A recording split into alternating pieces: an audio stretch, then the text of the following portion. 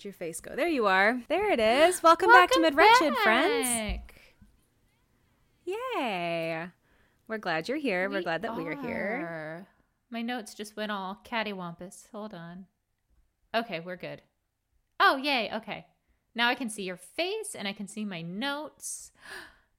Perfect. Nice. We are joined today temporarily by Murder Boxer and Murder Husband. Hello. Murder Beagle's in the other room being grumpy. Well, really? He gets grumpy when it rains all day. Yeah, my whole house is a little bit just off kilter today because my beautiful spouse got his second shot yesterday. You feeling it? He's feeling it, although he's not feeling it as badly as I did, or he's just being a real trooper. I think probably he's just being a real trooper. Yeah. I mean, he typically is, so, you know. He really is a trooper, yeah. And I was just like, I was such a pile. So we packed like all day. And I'm like, go to bed, buddy. But oh, yeah, you guys bought he's a house. Trooper. We did. A house. Yeah. So now we have to move. Which is crazy. Welcome to hell.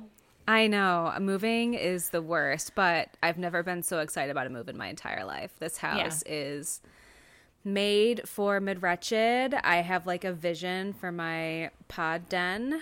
I already picked out a couple of contenders on the paint color, and it's just going to be beautiful. And I think it is fitting to produce a murder podcast in a house that is from 1870, because it's old and spooky, and I just think that's perfect. But we've got bins full of stuff, and we are definitely setting up to live out of suitcases for a couple of weeks, which is fine. That's fine. Because I'd rather have everything packed up, than be scrambling later. So you can drag one of those suitcases up to visit me, whenever. I want to. We talk about this every weekend, and we still haven't talked offline about a date yet. Do it next weekend. What? I'll check my schedule, but okay. Okay, so how do we segue into this case? This case is, it's a bruiser, to be honest. Yeah, it is. This is kind of a strange case. I don't know if there's any good way to segue. Sometimes, we just have to settle that there is no smooth segue. Yeah, I don't really either. I've been thinking a lot about this case today because I knew it pretty well, too.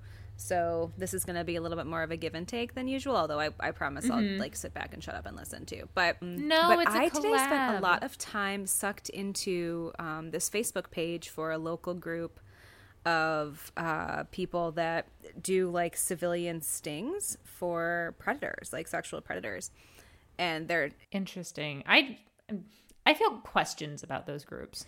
Yeah, I do too. And that was what was interesting about it. So they operate in the kind of the Tri-County area around here, from what I could gather. And they basically just they have people that act as decoys. They have they get volunteers of better looking guys to use for their pictures and stuff like that. And they have volunteers to act like younger girls on the phone, that sort of stuff. And then they go and bust these guys. But I don't know. Yeah. Well, it's then what, though? Exactly. Then, okay, where's your evidence for this?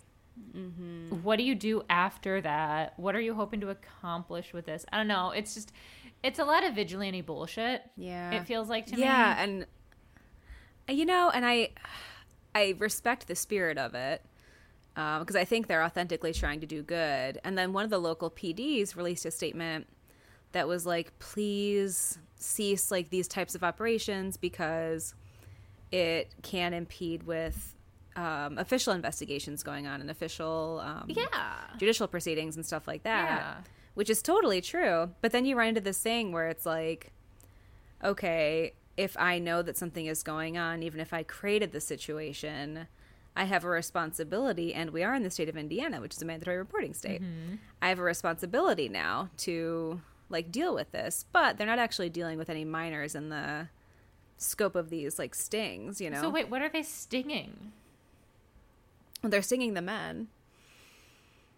The they're men pretending that are to be accused. Yeah. By who? Well, they are creating those scenarios from what I can tell. See, they might get a tip or something, but I think they're creating the situation. I don't know. you're creating a situation for you to feel like a hero in, with what evidence to go on. And if it's a mandatory reporting state, why don't you do the actual thing and report to the authorities?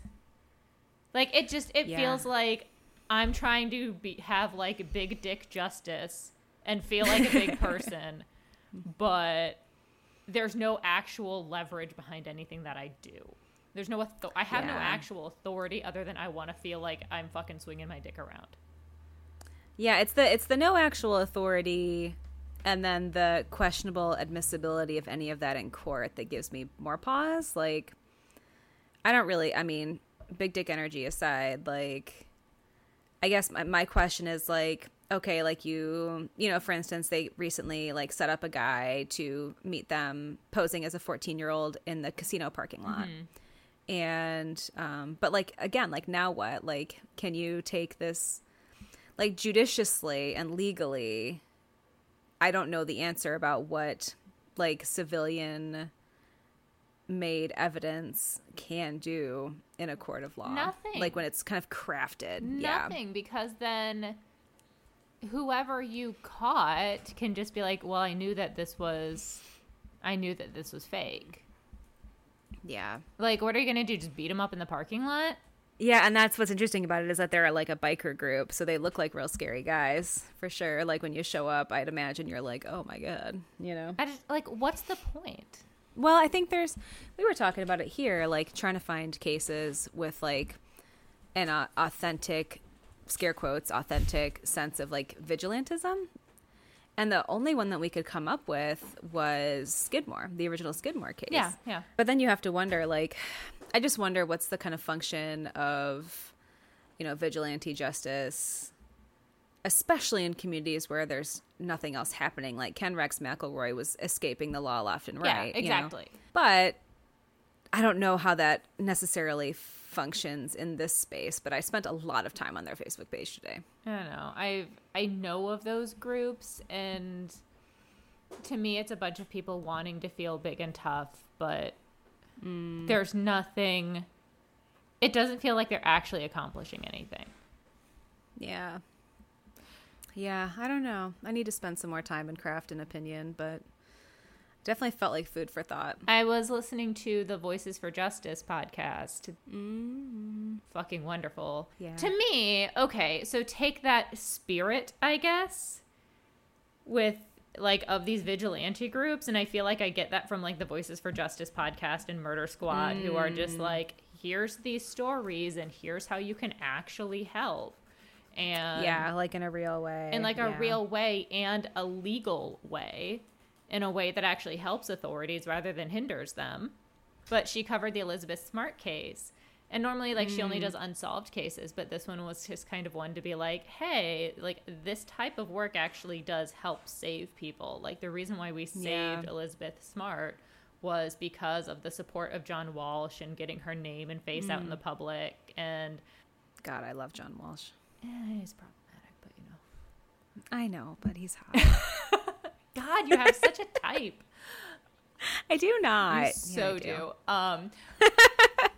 But, like, because people, like, saw her face and reported it to the right authorities, that's how she got saved, not by some fucking, like, bro living in somebody's basement that decides he's gonna troll what he thinks are predators online and beat them up in a parking lot. Yeah, and then I think you have to wonder, too, about, like when you craft or create that situation, like, would that situation have happened otherwise? And I think 9 times out of 10 it would.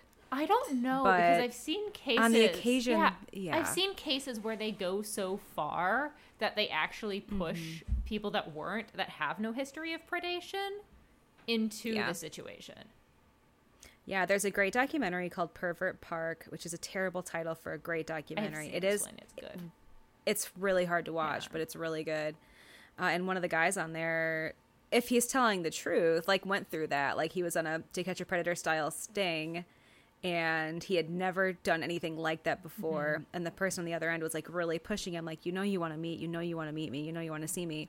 And he finally was like, okay, let's meet up. And then, you know, And now he's like in trouble forever. Well, and even like when police do that, they have very specific like boundaries and things they're allowed to say and things they're not allowed to say, because that's what's accepted in a court of law. So yeah, and they're trained to do it the right way. Yeah.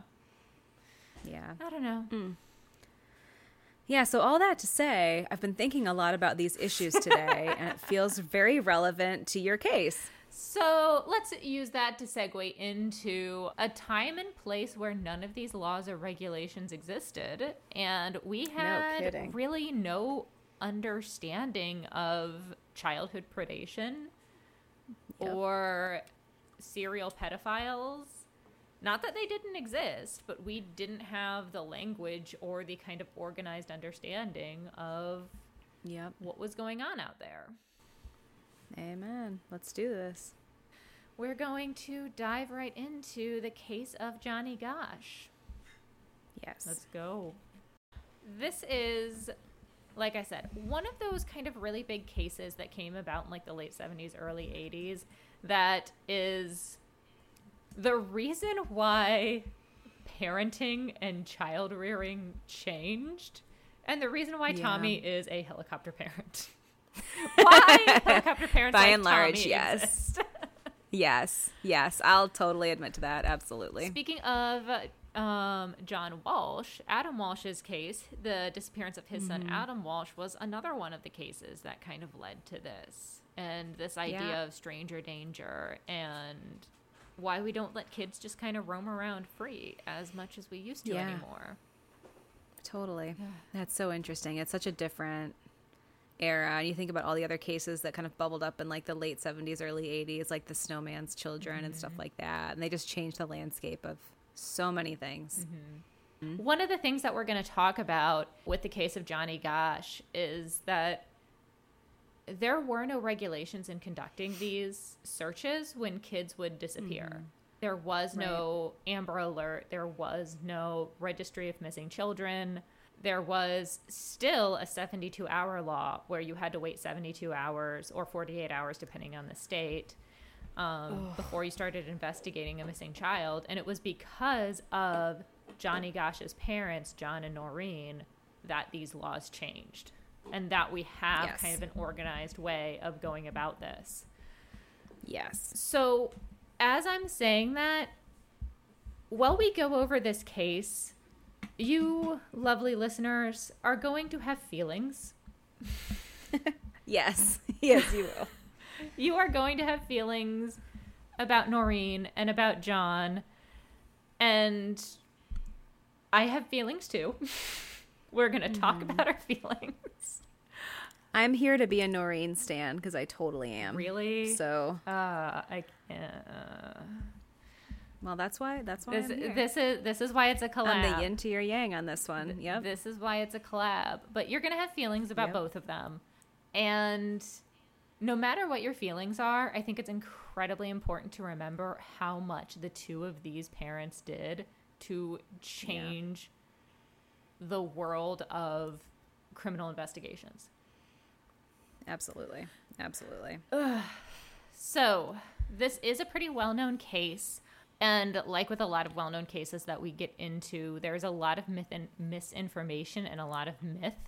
This case is going to go places, and you're going to have opinions. Yes. And I will say this right out. To me, there are not even enough facts to have a theory. That's interesting. There is so little hard evidence in this case that it angers me. Yeah, and theories are largely, in this case, are like very much so based on conjecture. Based on conjecture and eyewitness testimony, which we know is so painfully flawed. So, it's just really hard to parse everything out. Yeah. What we're going to do, and kind of give you a structure of this case now that we've kind of just, pre-gamed for it. Girl, get into it. I'm trying! I told you I have so many feelings about this case, and most of them are anger. I know. I know. But, so we're going to go over kind of what is the commonly told story about what happened. Yes. The quote-unquote facts of the day. And then we're going to talk about some of the bigger theories and conspiracies. And then we're going to kind of circle back around to some of the more recent information from testimony of people that were there that day. That has kind of come out more recently. I'm going to give a lot of credit to, amongst many, many other resources on here, the Faded Out podcast. That spent like 35 episodes covering this case. Wow, that's amazing. Yeah. It's interesting. It's flawed in a lot of ways, but it's a good series. Noreen does not like it. Huh, interesting. Noreen kind of threatened the host of it. Oh, really? Yeah. Wow. Oof. Okay, that's interesting. Yeah. So we'll talk about feelings. All right. Yeah. But more importantly, let's talk about this family. Let's talk about the Gosches. Yes. I feel weird about this case because everybody talks about the case and nobody ever really talks about Johnny. You don't get to know him very well. Yeah. Or about John or Noreen. So I want to talk a little bit about them. So John Gosch Sr. seems like a very straight up solid Midwestern guy. Yeah, he really does. Like, he is a very blunt person when you hear him talk in interviews. He does not take bait, which I think is a good strength of his. Yeah. Listening to more recent interviews with him. So in terms of spoilers, John and Noreen have since divorced. Since this case, I think in the 90s they divorced.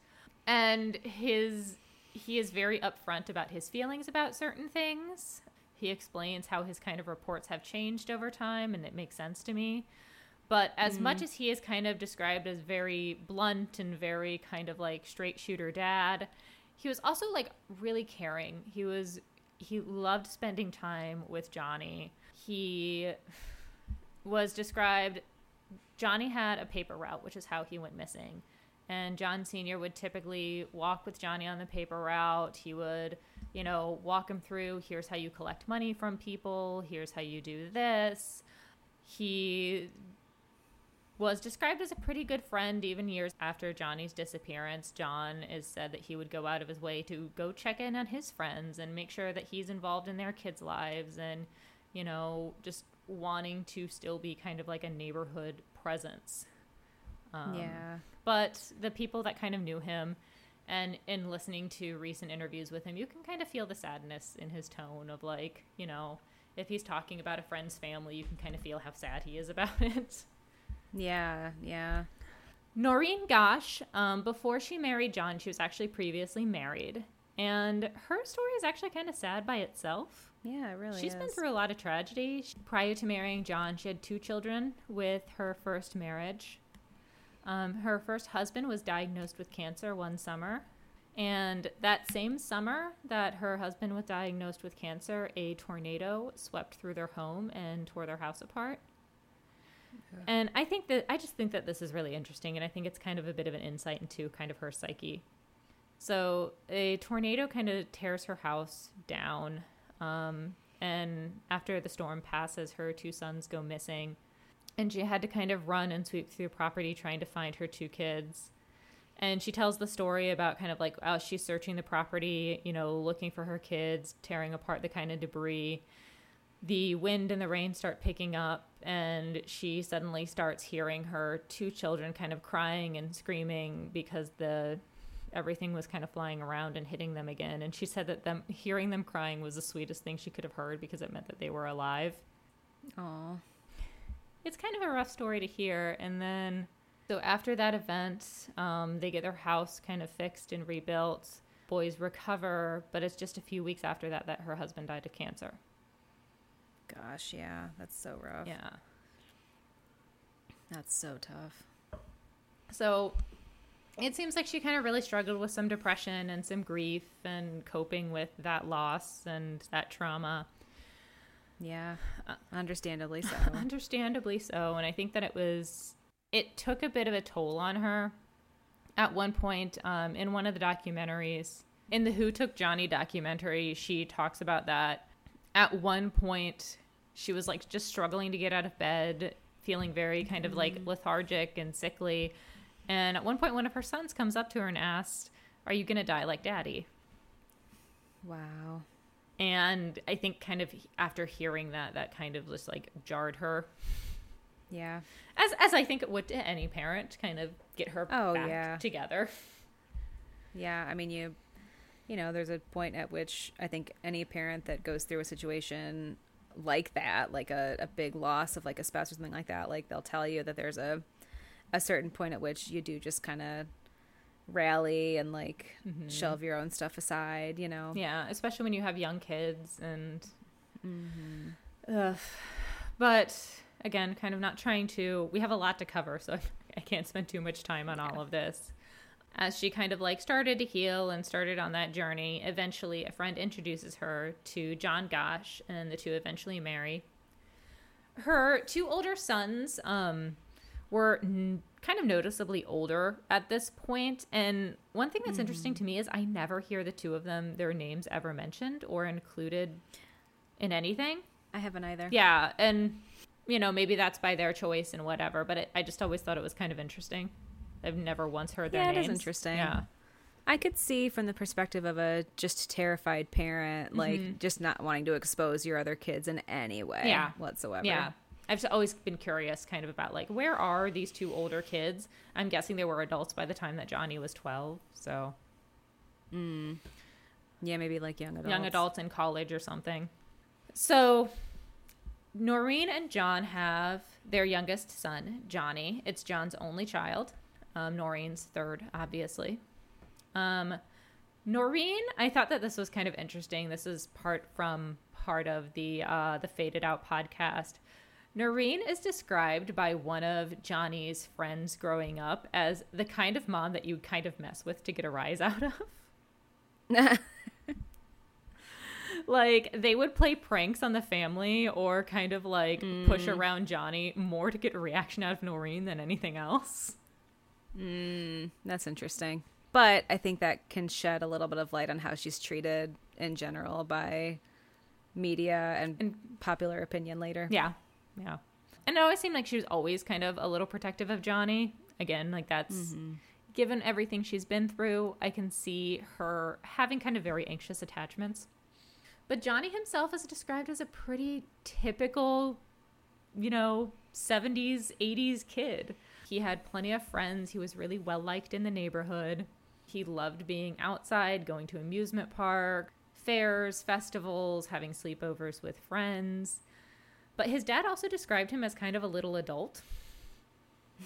That he would kind of always go out of his way to be very polite to other people, to make people feel welcome. He would spend his last dollar on a gift just to make somebody feel like cared for and special. And aw, yeah, such a sweet kid. Sweet kid, yeah. The day before he disappeared, he went to the fair with his dad and just kind of had a really good time.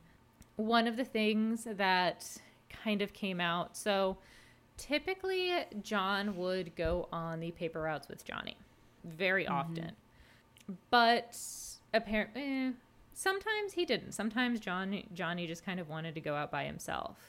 Now, apparently one of the other things that he really liked to do is it seemed like the family owned some property at a local lake.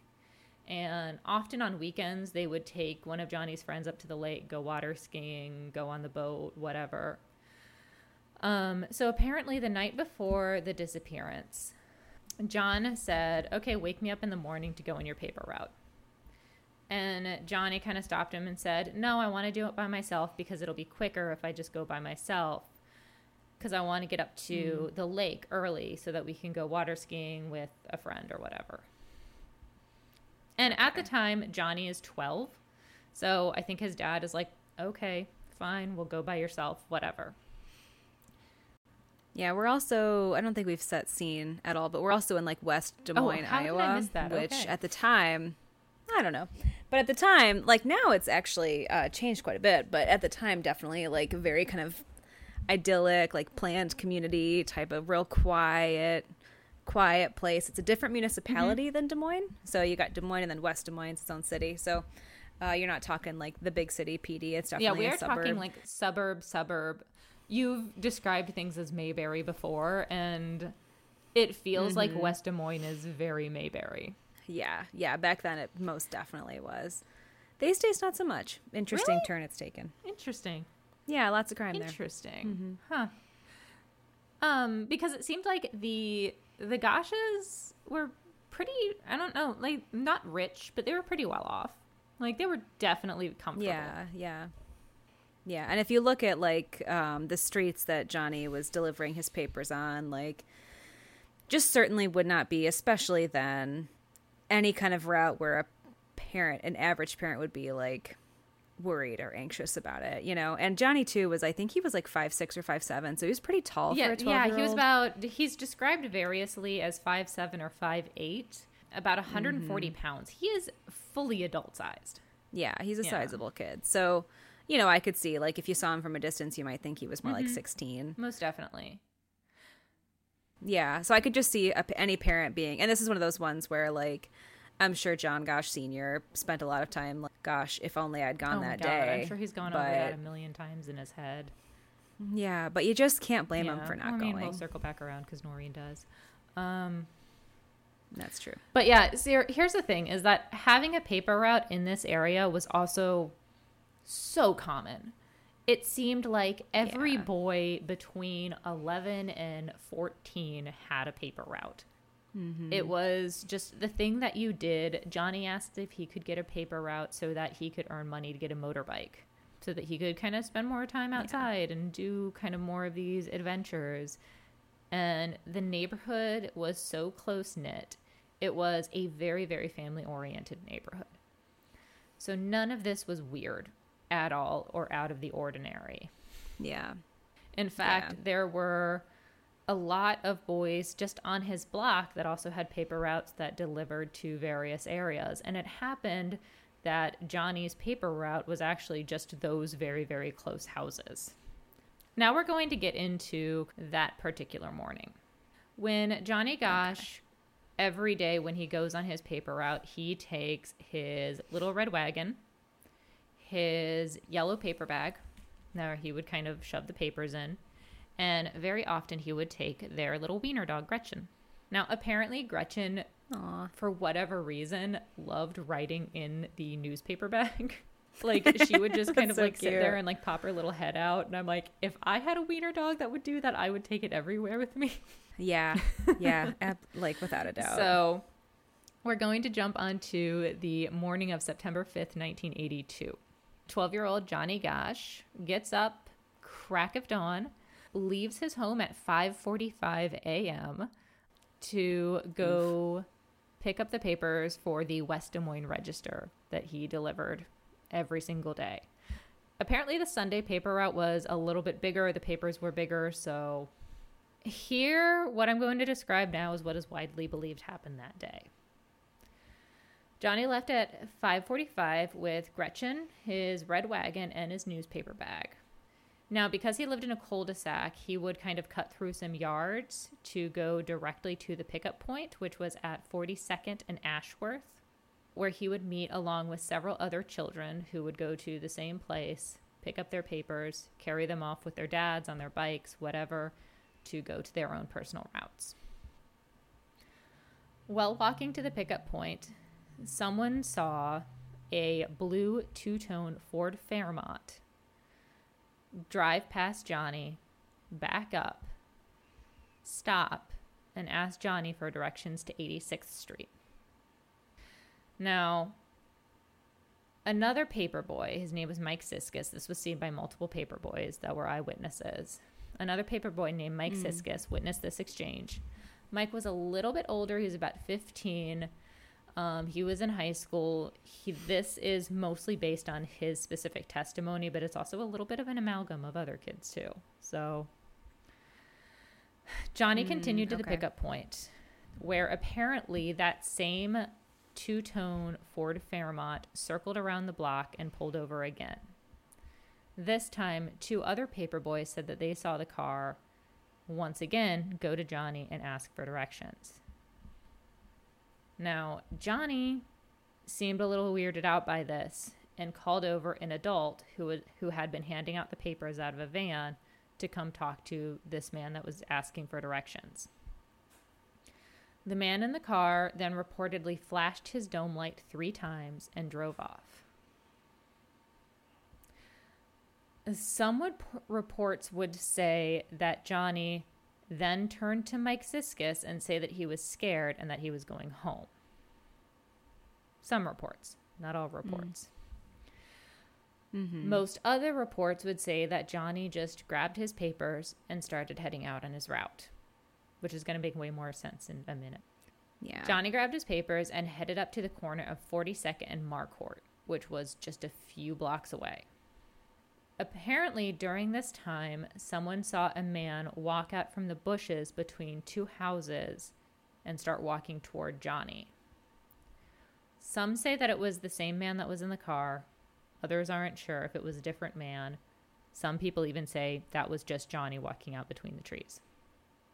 I know I'm saying a lot of roads here. We'll put the map up on the social medias.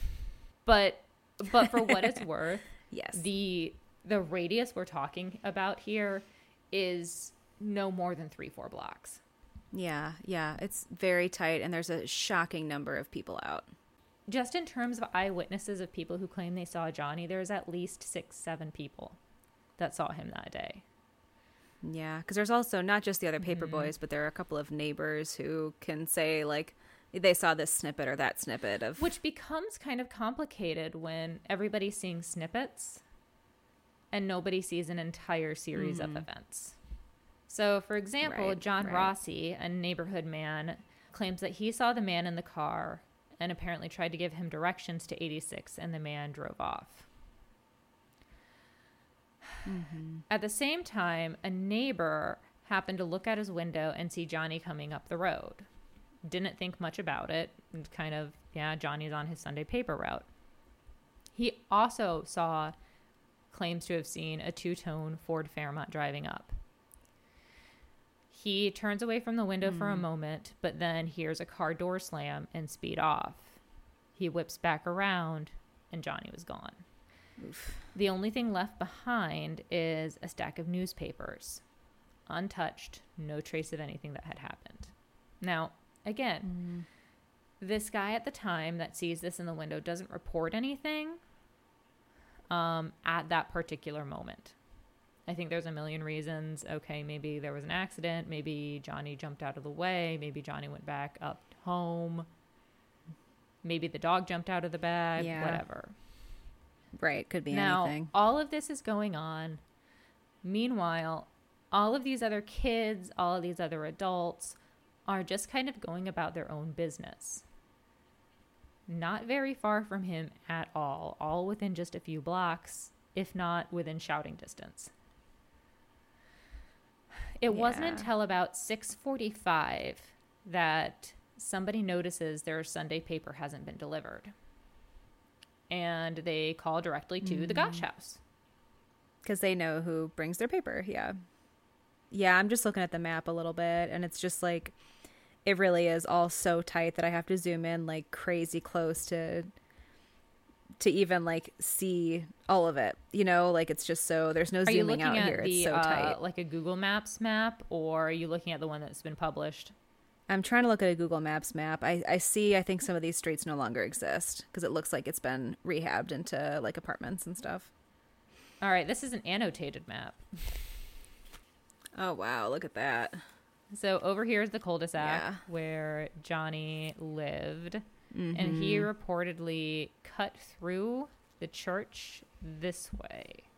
And then gotcha. I think that this is 40, which we're going to get to because somebody claims later that Johnny didn't pick up his papers here. He picked them up right here. He was never over here. Really? Yeah. Okay. That I don't know about. That's interesting. Back to the notes. So... yeah. The neighbor that is waiting for his paper calls the Gosch house and says, hey, I haven't gotten my Sunday paper. Where's Johnny? Johnny's father, John Sr., walks down to the drop-off point, really apparently just kind of assuming, like, Johnny overslept, whatever. So he checks Johnny's room. He's not there. He's like, is he just, like, did he get distracted? Did he go off with friends? What's going on? Maybe he got hurt. Who knows? But he gets to he sees Johnny's red wagon still full of papers. Now, one thing to know is that apparently none of the papers had been delivered, not a single one. And I think that that is an at least relevant fact. All of the papers were still in their kind of like brown paper binding. They hadn't even been like rolled or anything like that from everything that I've seen. So John goes down there. He sees the red wagon full of papers. And stories will kind of differ on this. Some say that John started kind of just like grumbling and cursing and getting frustrated. Some say that John just started delivering the papers right away. Some say that John went home and told Noreen to call the cops. The one that seems to make sense is that John Gosch went home, told Noreen that Johnny was gone. He's going to go deliver the papers and to keep an eye out for Johnny. Apparently delivering the papers didn't take very long. There was about, I think he said like 40 to 50 papers in each kid's route. So it doesn't take long for an adult to do. No, definitely not, especially if you're in a car. When Johnny still wasn't there, by the time that John got back, they decided to call the police. What? What are your feelings? I just think it's really disconcerting where the laws were in those days, that how long it's going to take the police to show up, and just how different that is from now. In most cases, how different it is from now. Now, one thing that is interesting is that Gretchen, the dog, did manage to make it home. So, on her own, yes. On her own? Gretchen ran home all on her own. No scars, no blood, nothing. Gretchen was safe at home. So John and Noreen decide to call the police. And like you said, they took their sweet time getting out there. So it's about another 45 minutes. So if we think, we're going to kind of add up our timeline now. The neighbor calls the Gosches at 6:45. John goes to check on Johnny, delivers the paper. Probably about 7:30 he gets back to the house and they call the cops. So it's between 8 and 8:30 before the police actually arrive.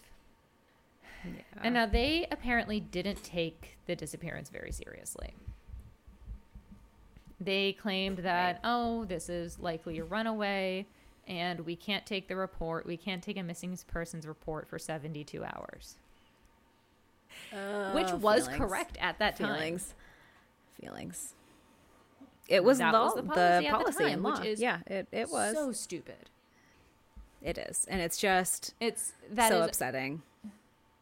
Because we all know how crucial that first 24 hours is with missing persons cases, especially kids. Oh my God. Yeah.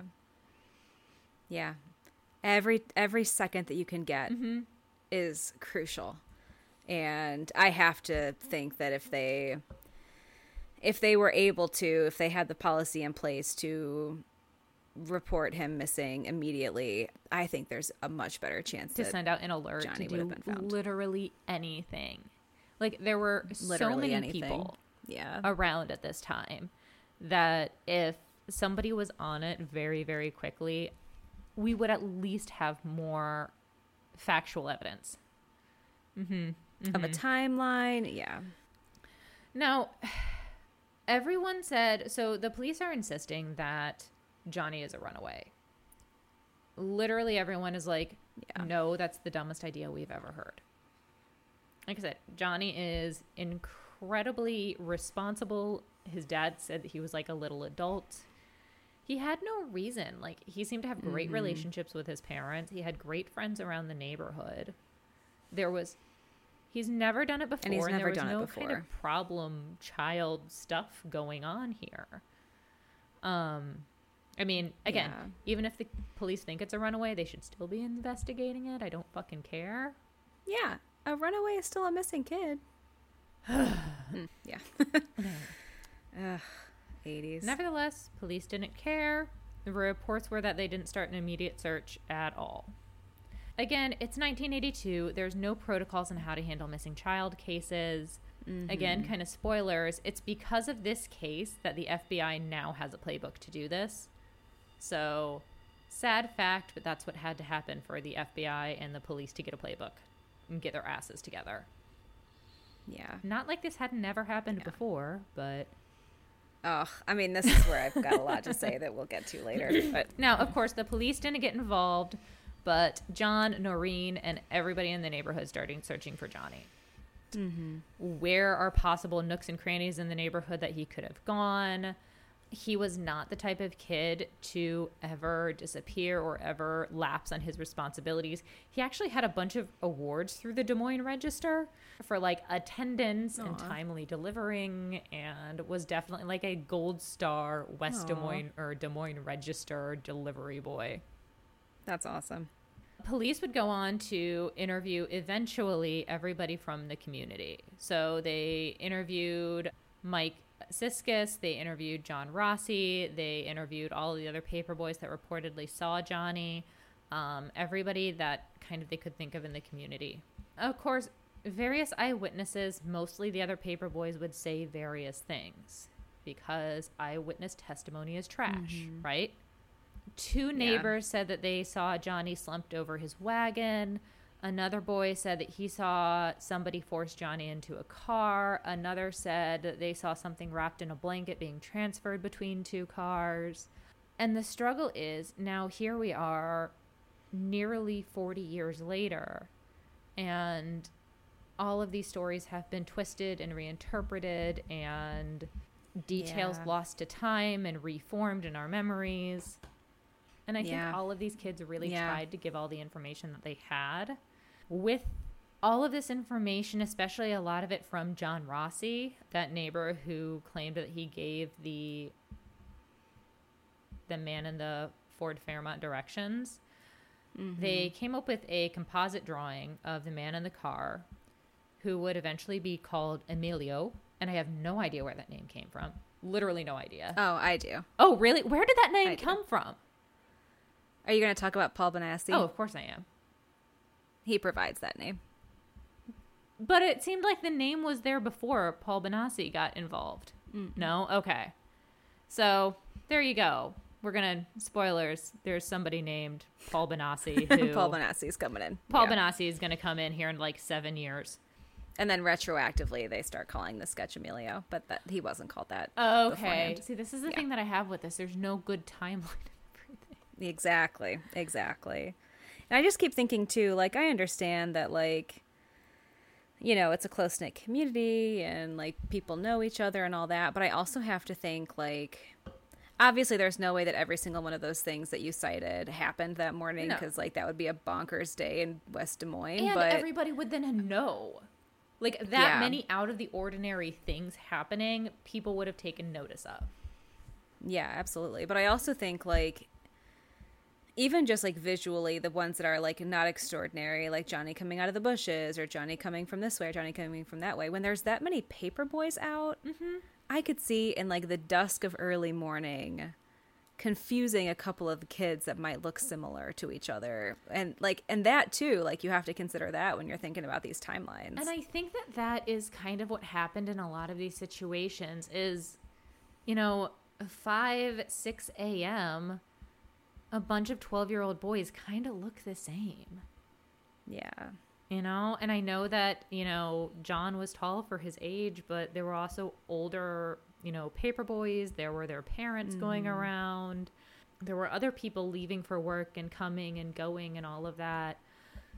So when they would interview a couple of the, like, local paper boys and kind of now adults on the Faded Out podcast, one of the things that one of them would kind of comment on is that when he spoke to the police, when the police finally did come to talk to him several weeks later, that they would ask, was there anything out of the ordinary that day? And that was really the only thing that he would ask. And so he would just say no. And then the police just kind of left at that. And so to say, was there anything out of the ordinary that you saw that day? Seeing a car driving around the corner isn't out of the ordinary. Seeing, right, a different guy walking down the street isn't necessarily out of the ordinary. Like, it seems like there was so much wrong with how this investigation ran. And not to feed into the conspiracy theories, because I think that it was just typical bad police work. I don't think they were intentionally doing a bad job. I think that they just did a bad job. No, it's very of its time. Like, this is what their policies told them to do in a town where I'm sure they were not doing this type of work all that often, So, like, the question that you would intuitively ask now is, like, what cars did you see that morning? Yeah. Can you describe everyone you saw that morning? That type of stuff. But with no protocol, like, and I'm sure these guys had no experience, like, dealing with this type of thing. I think the thing that's more striking to me is not so much the not so great investigation, but the, like, very flippant nature of I don't know if he was the sheriff or, like, the lead cop in town or whatever. Like, his really flippant attitude was more disturbing to me than the lack of investigation. Because at least, like, a lack of good investigation. Like, if they're trying and doing a bad job, that's one thing. But this guy was, like, he was so flippant. Hearing him talk, it's like, are you serious right now? Am I really hearing this right now? Yeah, some of the comments that he makes are they're incredibly insensitive and incredibly they're very ignorant. Yeah. Like, something that you would never say to, and I can't remember that investigator's name because I was just so angry at hearing him talk. But the nameless man. Nameless male. There's a lot of those in my life right now, and I hate them. Yeah, you have a lot of anger today. We should get back on track here. Anyway, but no, I think that, yes, there's bad investigative work, and then there's rude and cruel investigative work, and one turns into the other very quickly. Yes. Because one of the things that people would say, so John and Noreen do not let this go. They put so much pressure on the police department. And I think that's part of the lead investigator's response was he was angry about it. He didn't like being treated like this. And unconsciously just started being very cruel about it, and very resentful. Yeah, he took it personally and then blew it off. He said that John and Noreen were too involved and they need to back off. Their being so critical of the police is not helping the situation. But John and Noreen had every right to be critical of the police. Many people would go on to say that it felt like they didn't want to solve this case. It felt like the police didn't want to solve this case. Yeah, and that's just a sad way to feel, because it just is like, who's protecting us? Who's protecting our kids? So John and Noreen stay involved, not only at the local level for their own child, but they become massive national level advocates for missing children. And this is really cool. Like, I love when something tragic, it will always be tragic, but when you can kind of turn that into a mission. They start setting up meetings with different organizations. They start meeting with other police and investigative authorities. They start involving themselves in political advocacy. They help create, along with John Walsh, the National Center for Missing and Exploited Children. They start to advocate for changing laws and everything to end that 72-hour rule. Yeah. And they work with other parents who have had their children go missing. And I think that the work that they did was awesome. Like, it became a full-time job for them. Absolutely. And I mean, NCMEC is like amazing. It everything. Yeah, it's literally everything, and they are why that exists. Like, it's amazing. And that's why, like, people can say what they want about Noreen, but if she wasn't so dogged about this, that wouldn't have happened. Like, she took that grief and she really, really channeled it into something so productive. And she took every opportunity to bring attention to this case. But So they did great work. And I think, like, nationally, we can't take away from any of the amazing work that they did. The problem was that really did start some struggling and some bad vibes between the Gosches and the police. And it was just a bad jumping off point. And honestly, again, if you told me you wouldn't investigate my missing child, let alone if you told me that you wouldn't find my missing dog for 3 days, I'd be pissed. Like, let alone my child. Yeah. Yeah. I can't even imagine. So in response to this, the Gosches hired various private investigators pretty early on, like within the first few months. And according to John, they were told kind of from the get-go, you need to keep Johnny's name out there. You need to keep media attention on him. Do not let this case go cold. It's on you to not let this case go cold. And generally, that's very good advice. Yeah. Keep his name out there. Keep his face out there. It brings attention to who he is, and it keeps pressure on the police. Yeah, absolutely. But here's where I'm also going to inject a bit of my opinion. Private investigators can be great. Yes. But they are all also paid for their time. And the longer you keep them around, the more money they make. And they work on reputation just like the rest of us. And I don't know. Eventually, the private investigators, I really, really do think, take advantage of this family. Yeah. Yeah. And it's just like they are hired. So you can't say that there's nothing in it for them. Exactly. At the end of the day, like they can have, and sometimes they really break cases wide open. Like we had that with Kelly Cochran. If it hadn't have been for the private detectives that they were working with, like that case would probably not have been solved as quickly. Oh yeah, private investigators can do amazing work, but they're still a hired entity, and that means they have a different relationship with the case than civil servants. And I also don't know. That's all. Is there like an ethics code for private investigators and a governing body and somebody who they answer to? I do not believe so. I don't believe so either. That'd be cool if there was, though. It'd be cool if there was. If there is, tell me and call my ass out and say I'm a big liar and I'm being mean in this case. But here's the thing. Like, there's so much involvement of private investigators here, and each one develops their own special little theory, kind of out there theory, and there's so little actual evidence ever gained by a private investigator. Like, it's really hard to point to hard evidence that a private investigator ever actually found. Yeah. Other than they have a theory. Right. So that's when kind of rumors also start to develop. Satanic cults and global pedophile rings and all of that are thrown out shockingly quickly. Yeah. I think the first mention of satanic cults is within the first 6 months of this case. Wow. Well, it was the early 80s. It was the early 80s, so that's why it kind of doesn't shock me and why I don't feel the need to go too much into it.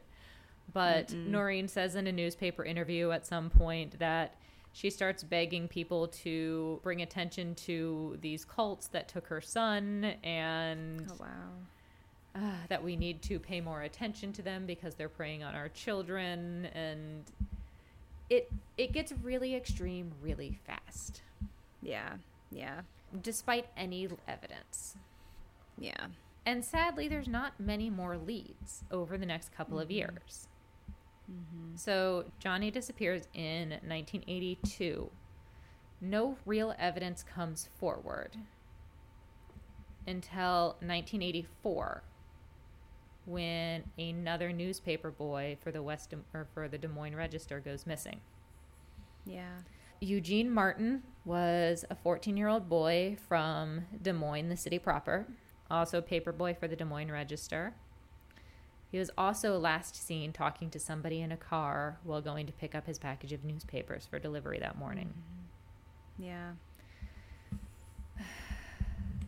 It is very hard to not see how these two cases are connected. Yeah. But officially, they still never have been by the police. Are you frozen or just staring me down? I'm just staring you down because I'm so mad. Hold on. I'm going to let Murder Beagle in.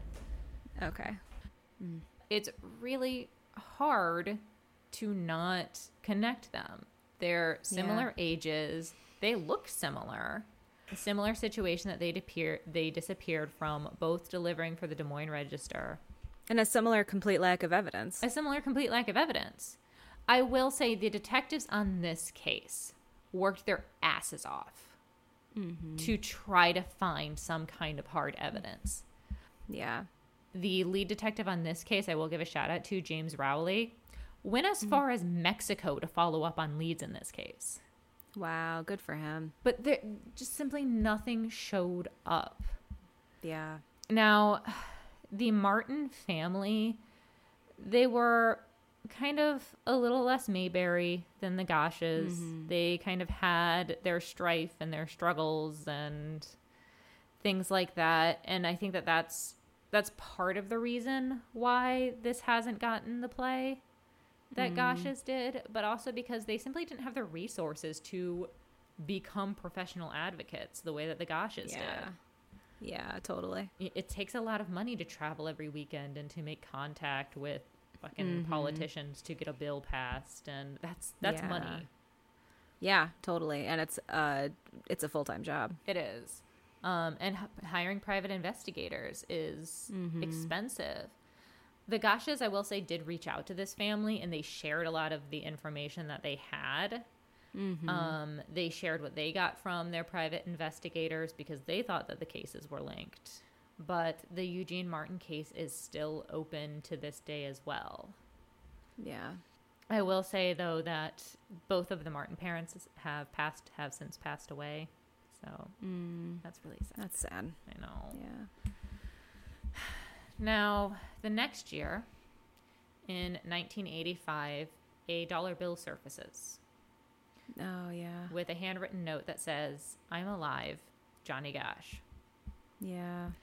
Apparently, handwriting experts analyzed this and said, oh, that's definitely Johnny Gosch's handwriting. I don't know. It looks pretty generic to me.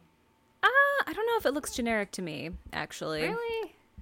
Well, I spend a lot of my time looking at teenager handwriting. And yeah, there's definitely always like commonalities or similarities, but I think the signature that he used was pretty distinct. Not the all caps part where he says he's still alive, but the signature I think looks distinct. Yeah. But I think that it's important to remember that this case was so much in the news. And that's not the first time a dollar bill like that surfaced in this case or in other cases.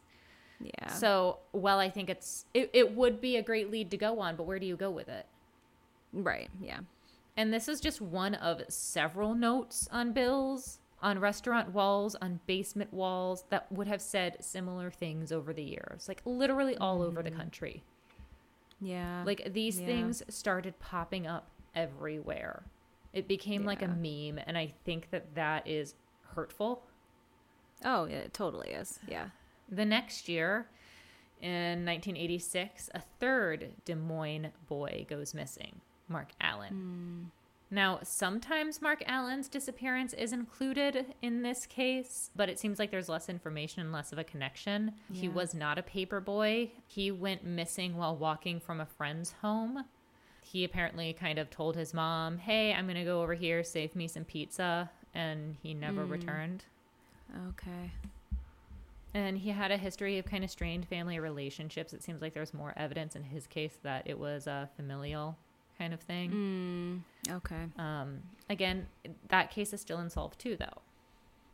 Gotcha. Okay. I don't know about this one. So there's not much information out there about Mark Allen's disappearance. Yeah. So sometimes it's thrown in there, not always as much. That's so sad. Now, one of the things I'm going to jump, if you listen to the Faded Out podcast, they were able to get a hold of a couple of the boys from like the neighborhood, literally from the house in front of where Johnny went missing, from Marquardt and 42nd. And some of the fellow paper boys, some of Johnny's actual friends and friends of the Gosches, Now, again, some of them would say that they felt that this case, nobody ever wanted to solve this case. And some of them would go on to say that we tried to share information, but nobody took it. Like, a lot of these families would say, we called the police to report this connection. We called the police to report we saw this. And the police would just say, okay, and then hang up. Yeah. So what they would say wasn't really kind of taken in with a lot of the evidence. It's kind of limited and it wouldn't really go anywhere. I don't know. This case, the investigation of this case goes so astray, and it's about to go real, real far astray. Yeah. So we're going to get into some theories. And I think you know these ones quite a bit. Yes. I'm getting more comfortable sitting on the floor. So I'm not exactly comfortable. Get comfortable as we jump into 1989 when the disappearance of Johnny Gosch just becomes a giant game of telephone. Yeah. In 1989, an inmate from Nebraska named Paul Benassi comes forward claiming he was involved in the abduction of Johnny Gosch. So this is 7 years after the disappearance. Paul Benassi was serving time in prison for allegations related to child abuse. He came forward and claimed that he was involved in the kidnapping of Johnny and that Johnny was kidnapped to support a politically driven pedophile ring. Right. Now, we don't have enough time to cover everything that Paul Benassi was involved in, but basically, his involvement was in something called the Franklin Scandal. Now, basically, the Franklin Scandal involved a banker, businessman, and Republican Party activist named Lawrence King. Lawrence King was accused of child sexual abuse. Paul Benassi accused him of victimizing Paul and other young boys from a very young age, and that there were other politicians involved in this child sex abuse ring.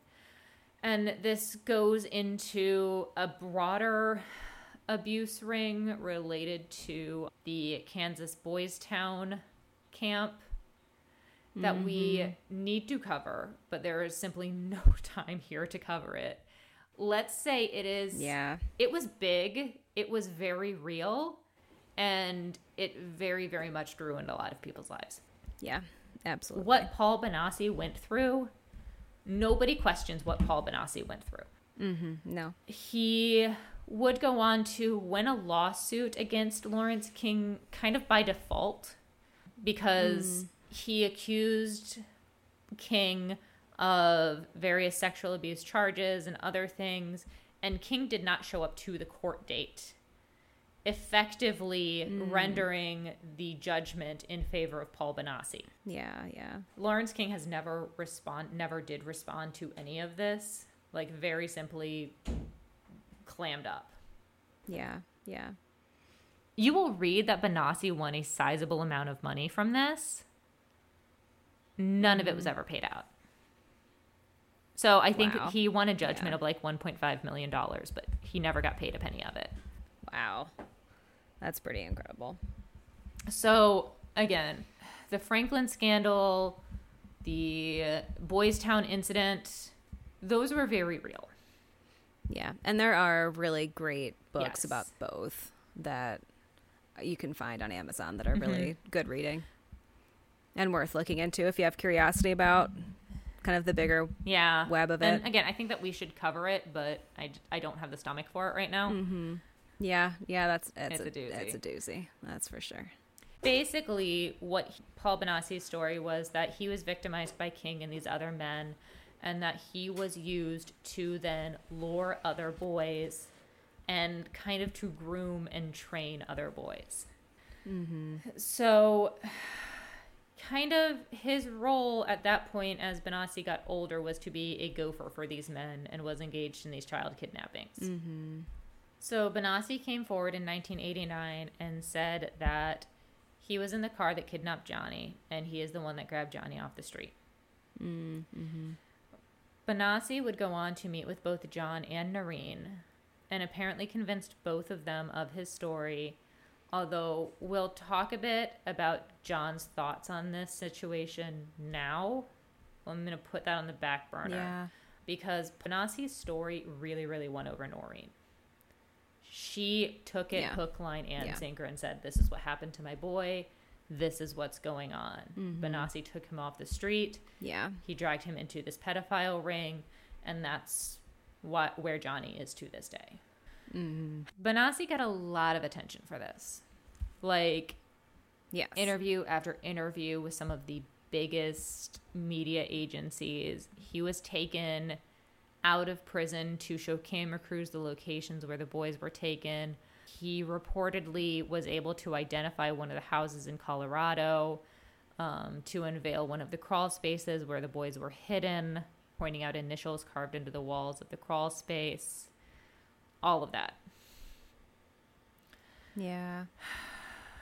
And those stories, if you watch that news footage, it's fascinating. And pretty uncanny. I mean, it's kind of, that's the thing with, like, you can't doubt what Paul Banassi went through.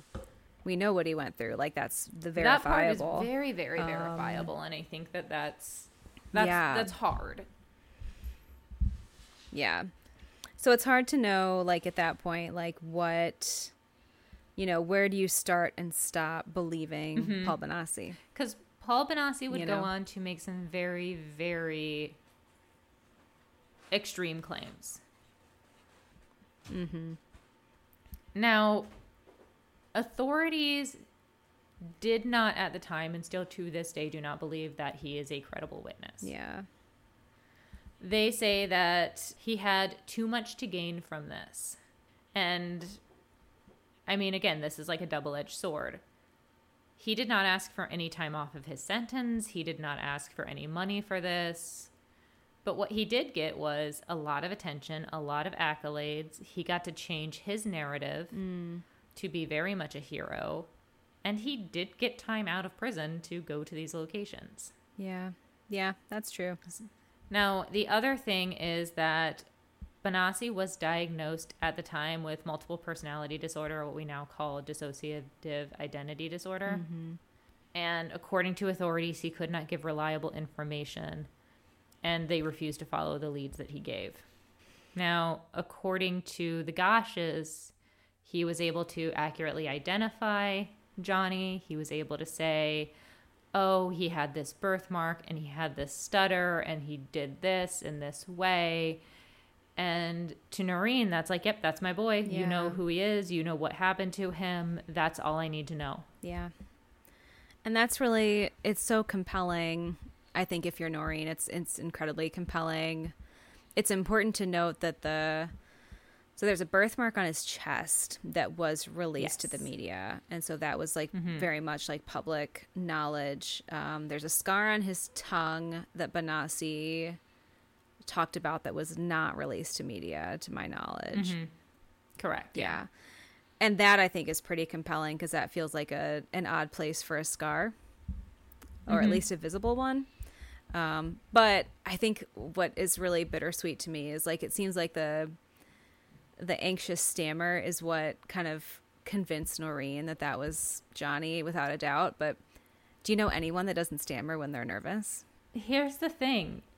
When they go back and re-interview other friends and family and people that knew him, they would say, Johnny didn't do that. He didn't have a stammer. He didn't. Yeah. That's interesting too. Yeah. He also, one of the things that John goes back and say when they re-interview him many years later. So at the time that this interview was all done, John Gosch kind of goes along with everything. Yeah. Noreen is really, really driving the ship at this point. Noreen is driving the ship. The private investigators are pointing her where to go. And John very much feels like he's being dragged along. Yeah. He says he kind of went with the story because it was what the private investigators were telling him to go along with. But his personal thoughts, he asked Banassi, tell me about him, about how tall was John. And Benassi says, well, he came about up to my chest. And Paul Benassi is about 5'6". Oh, that's interesting. Yeah, so that's not exactly possible. That's not possible. Yeah. And the other thing that John would come to find out was he was told Benassi's cell in prison is wallpapered with Johnny Gosch stories. Wow. Every inch, every story that's been put out on him, it is on his wall. He has studied this case. Yeah. Yeah. And I mean, here's the thing. You can take that either way. You can say, oh, he studied this case. He's trying to get attention, whatever. Or he studied it because he was involved. Yeah. Exactly. Yeah. And that's one thing that, like, you know, you'll always hear when you look at stuff. Not that I, like, take in a lot of this type of media, but like when you learn how to lie, you make sure that your lie always has mostly truth in it, right? Yeah, and you only lie 10%. Yeah, and that's why it's so hard to know what to do with Paul Benassi, because, again, like, you know what he went through, and we also know about abuse cycles, right? Mm-hmm. So, like, you can't dismiss that either, but it's also, it's very much so the sensational version of what happened, too, and that inherently makes it hard to believe. Yeah. But it's not the hardest to believe thing even in this story, as we'll find out. As we will come to find out. So Noreen was sold on this story. I think this just clicked everything in Noreen's mind, and she followed it 110,000%. She says she is still very much in support by all accounts. This is her story. So we're going to jump from 1989 into 1997. Yeah, big time jump. Big time jump. Big event jump. Johnny visits Noreen in the middle of the night. Yeah. This comes out much later, while testifying under oath regarding a bill related to organized crime. So this had to do with Noreen's public advocacy. She went forward and was advocating for all of these new bills in Congress. This one had to do with organized crime because of organized pedophile rings and all of that. So she's testifying under oath, and she's asked if she had ever seen Johnny since the night that he went missing, or since the morning that he went missing. To everybody's shock, she says, yes. Noreen claims that she had been visited in her home late one night by Johnny and another man. Now, this is 15 years after he went missing, so he would have been 27. Yeah. And it's important to note also that by this time, John and Noreen had been divorced. Johnny apparently knocks on her door one night with another man who he claims is a friend. And this sounds very, I don't know, dreamlike, movie-like, I don't know. Yeah. But that she is compelled to let these two men in after he says that he's Johnny. Now, she apparently asked him a few questions to prove that it was him, and whatever it was that he said, she believed him and welcomed him and his friend in. Yeah. Apparently the other man didn't speak while he was there, but that Johnny would kind of look over at him to get his approval before speaking. Johnny told Noreen, reportedly, that he had been kidnapped by a group of high-powered men in a pedophile ring, and that he had been sold and used for sex. That Johnny told her that he and a small group of boys from this pedophile ring had managed to escape and were now living undercover on a Native American reservation. They all dyed their hair black so that they could be in disguise, and that she could never tell anyone because the people that held them had too much power, and that the boys would never be safe if she said anything. And Noreen would never speak about this until this testimony. Yeah. She said that happened in 1997 and never spoke of it until this testimony. Yeah. people would kind of ask her, like, why did you never tell anybody? Why did you never say anything? And her reasoning was pretty simple. She just said, Johnny told me not to. Yeah. Yeah. And I think what's so compelling to me about that is just that the fact that she believed it so hard that she wouldn't say anything about it until she was literally under oath. And that tells us how seriously she took it in that capacity. I don't know. I believe she believes it happened. Yeah. That's what I'm saying. I believe that she believes that it happened. And I think that the fact that it's under oath, I don't know about like what her like religious background is or you know, kind of what her like belief set is, but I can certainly think of people that I know that under the oath of like swearing on a Bible that they would admit to some pretty rough stuff because that's how seriously they take that particular oath-making gesture. I guess. My question is, she's saying that it is these very high-powered political men that took her son.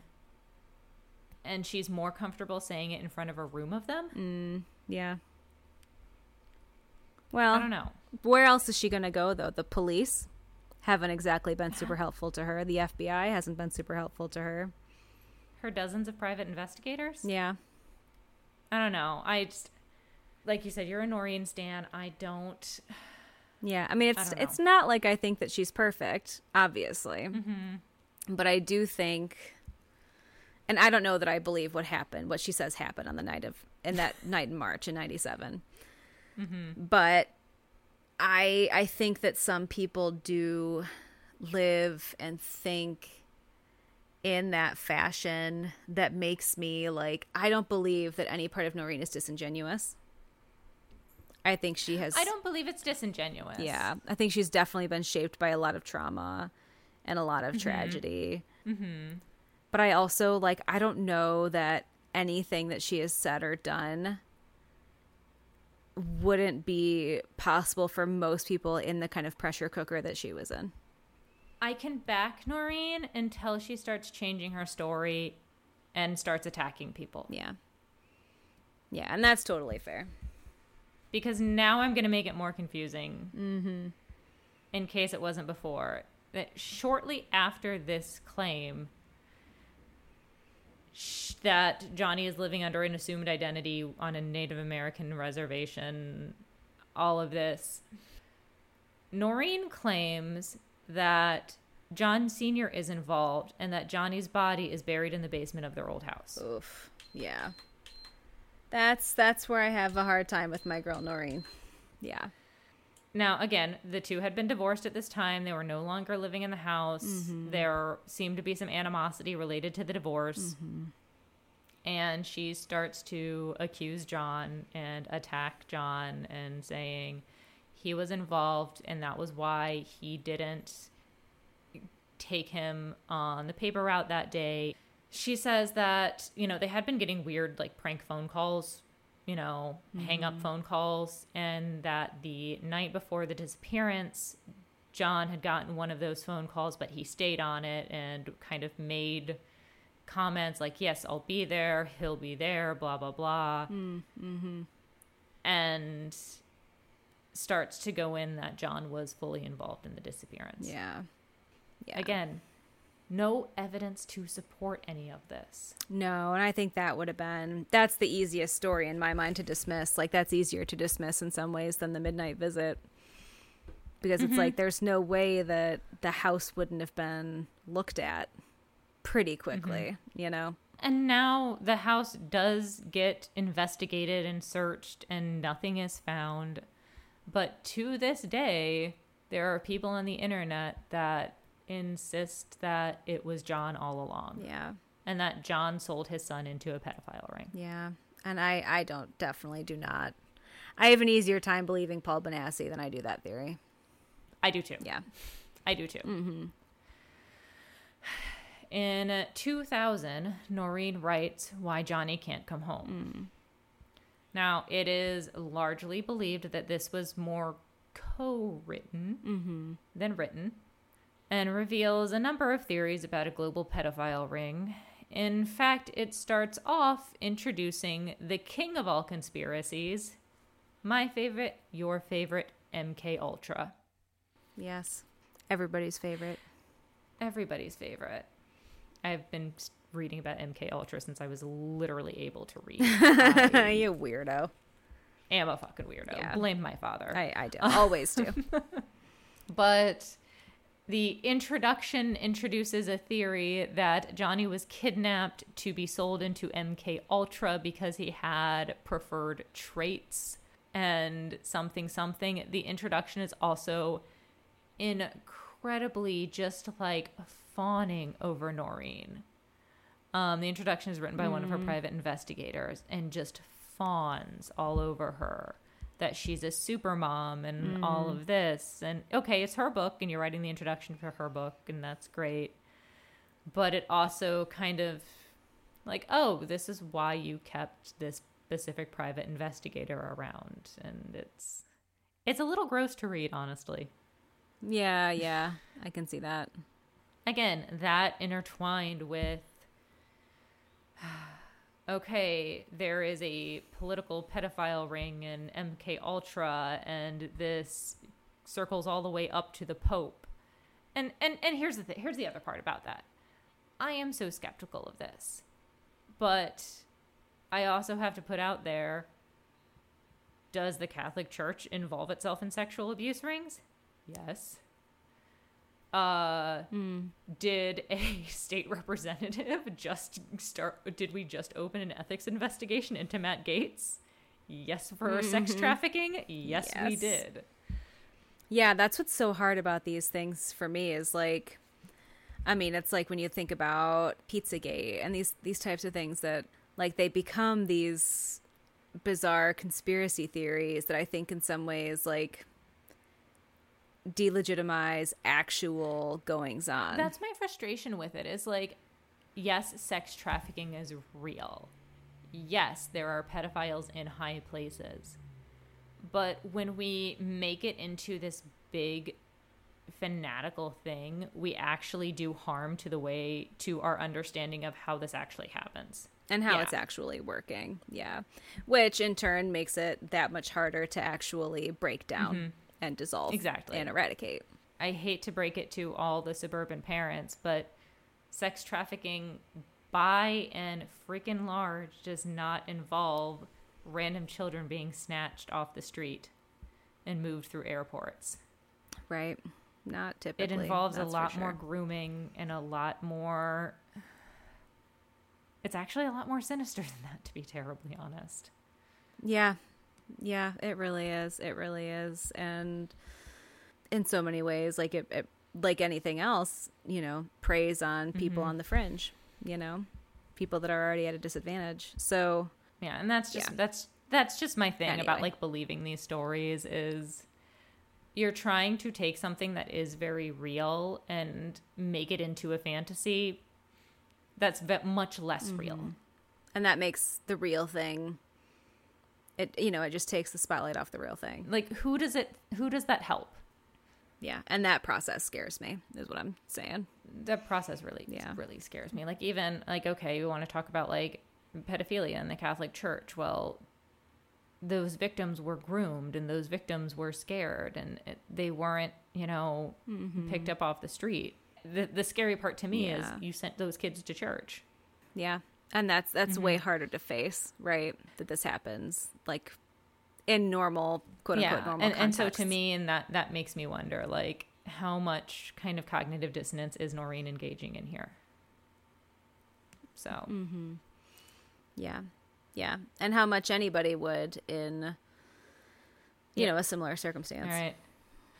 Yeah. So, one more step down the ladder. Yeah. Now we're going to go to 2006. Are we going to be able to do this all tonight? I have 3 more pages. I think we can. Okay. I think we can. I'm so sorry. All right, 2006, No, a package of 3 pictures are sent to Noreen anonymously. She opens them up and finds pictures of boys shirtless and bound. She immediately reports that Johnny is in these pictures, that one of these several boys in the photographs that is bound shows a large birthmark similar to Johnny's. This big kind of large dark mark on his chest that's in the shape of South America. Now, for what it's worth, again, Noreen's story versus John's story. John has seen these pictures and he says, that's not Johnny. That looks nothing like him. Yeah. That's not what his birthmark looked like. And by the way, that's a shadow. And I have seen the photos. Yeah. And I have to agree with John. Yeah, they're hard to look at, but I also agree. I think, first off, right off the bat, the boy in the photos looks too young. Very much too young. Looks way younger than Johnny was, which makes it even harder to look at. But what is also really like tender to me is that Johnny looked exactly like his dad. Yeah. Like, if you've seen pictures of John Gosch or like interviews of him from the 80s, and then you look at pictures of Johnny, like they look like clones of each other.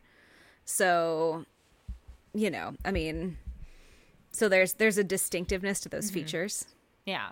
And I could see, like, if somebody that didn't know Johnny looking at those pictures, I could see, like, oh, yeah, the sandy blonde hair, you know. Yeah. I can also see a mom that's desperate to see her son look at those and see her son. Seeing what you want to see is a real thing. Yeah. Now, Noreen, and then this is the part that's weird. Noreen took it upon herself to track down these images to a child pornography website. Or I should say a child abuse website, because I don't like the term child pornography. It's photography of sexual abuse of children. Girl, preach. But yeah, she claims that this supports her theory of an abuse ring.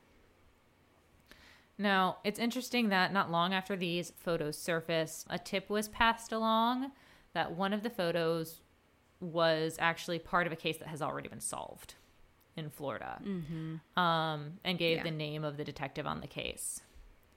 The detective came forward and said, yep, I investigated that case. I know exactly what is going on there. He said that he was able to identify the boys and contacted their families. He knew something was kind of off in the photos. He knew that what he was looking at was abuse, but all of the boys insisted it was a game. There was no coercion. So despite the detective's work, he kind of just focused more on educating the family and protecting the family and that.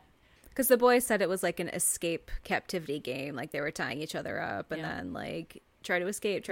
But again, the photos are, they're hard to look at. They're not graphic. I will say that. They're not.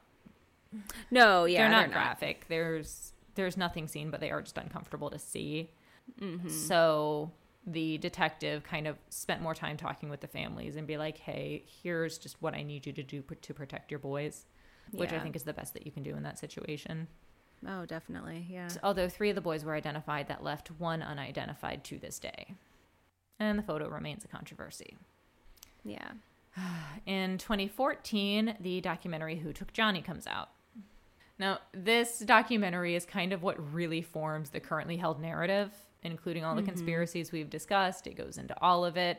I do recommend it because I think it's a good watch. Yeah, it is. It's a well-made documentary. It's a great narrative. It's also like the only one widely available about this case, which I think is really interesting for how high profile the case is, that there haven't been a lot of them. There's a reason for that. Yeah. It's a really uncritical documentary, though, I'll say that. It's such an uncritical look at everything. Like every bit that they chose to produce in that documentary is like, this is our narrative and we accept nothing else. Yeah, yeah. And it is also very much like from Noreen's point of view. And I mean, that kind of spurred more into this investigation. I even managed to track down a Twitter account that claims to be fucking Johnny.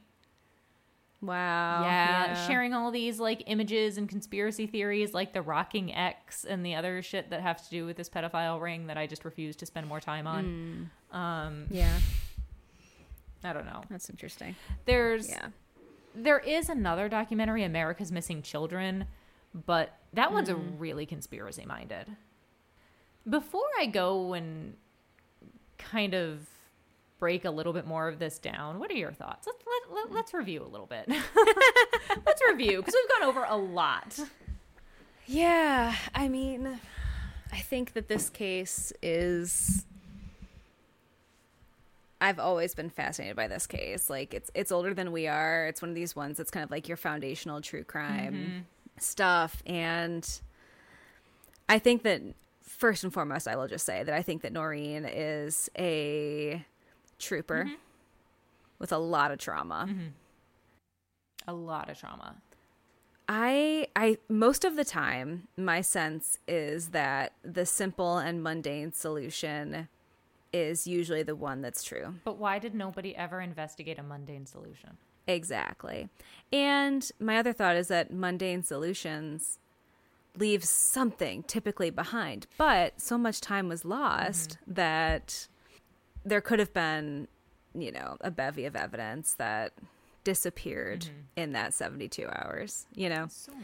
Or that maybe the family or the searchers stumbled across and didn't know what to do with, or wouldn't have noticed because they didn't have the critical eye, you know? But I do feel compelled by some of the conspiracy. I do think that Eugene Martin's case is connected like that. Me too. I don't see how they wouldn't be. I am apt to believe that it was something smaller scale and more hometown horror than the big kind of conspiracy theories would imply. Yeah, and that's really sad because it's the mundane solution and it's not the story that's like selling all the books, right? But what about that is more sad than a boy living his life in sex trafficking? Exactly. Like one of the things I thought was really poignant was in the podcast, when they interview John, he flat out says, again, he's a straight shooter. He's like, I hope Johnny died that day rather than going through what Noreen insists he went through. Yeah. And I think it's more likely that he probably did. I think data tells us, I don't remember the exact statistic, but data tells us that when it's a non-familial child abduction, they're either killed pretty much that day or they're held captive for some amount of time. But there's not like an in-between, generally speaking. Well, and we the cases we've seen where that does happen, I mean, we've seen it. I mean, we talked about Elizabeth Smart. We've covered Sean Hornbeck. We know the story of Colleen Stan. It happens.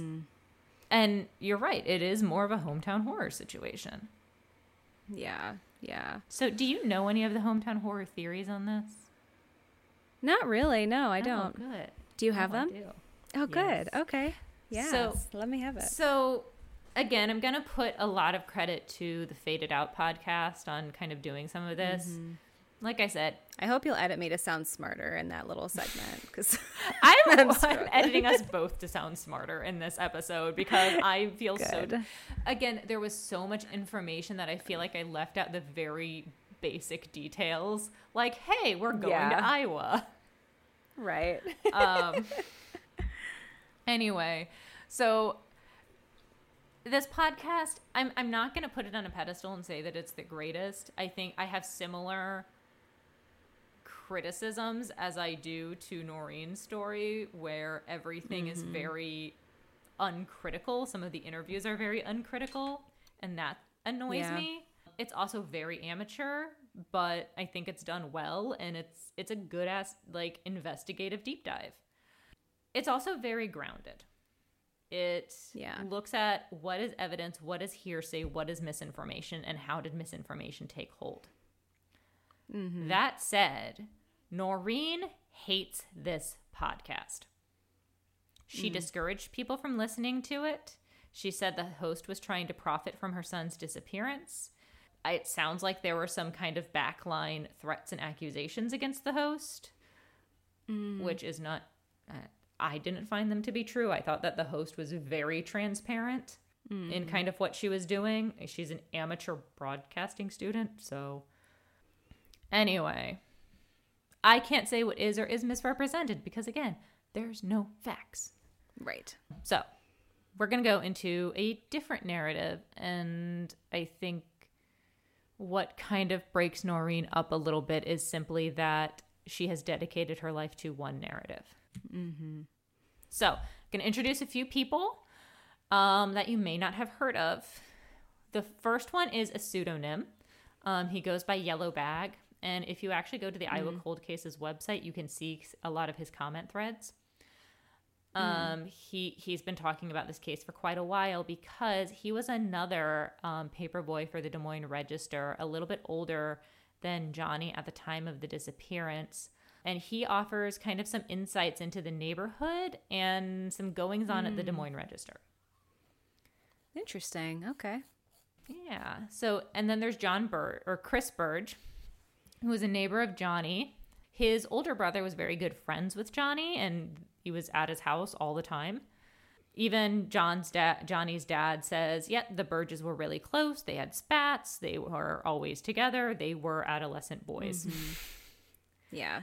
And so both Chris Burge and his father said that they saw Johnny just before they disappeared, dragging his wagon across the Burges' driveway. Like, to the point that Chris had to be like, stop, Dad, you're going to hit Johnny. Oh, interesting. Yeah. Okay. Chris was also a paperboy, and he knew Johnny's route. And I think that this is interesting. So he was a little bit younger than Johnny, maybe about 2 years younger. He knew Johnny's route because he was very mad as a little 10-year-old boy that Johnny got to deliver the paper to their house. And that he got to pick up his newspapers in front of their house while Chris Burge and his dad had to go to the pickup location. Aw. So Chris says that Johnny never went to the regular pickup location. Like, that wasn't his pickup location, that Johnny picked up his newspapers at 42nd and Marquardt. John's dad kind of changes his feelings on this. He's like, well, I'm not sure. I don't really remember. It was so long ago. Like, it would make sense, blah, blah, blah. But Chris's kind of point in saying this is anybody who says that they saw Johnny at Ashworth didn't see him. They were probably seeing another boy. Johnny picked up at my corner. So then we're also going to talk about Ron Sampson, who is a friend of Noreen and John's in the 80s. He got involved in the case to support their advocacy efforts. He actually accompanied John when the two went to meet Paul Benassi. And to this day, Ron Sampson, he is still very good friends with John, but literally no one is saying anything bad about Noreen.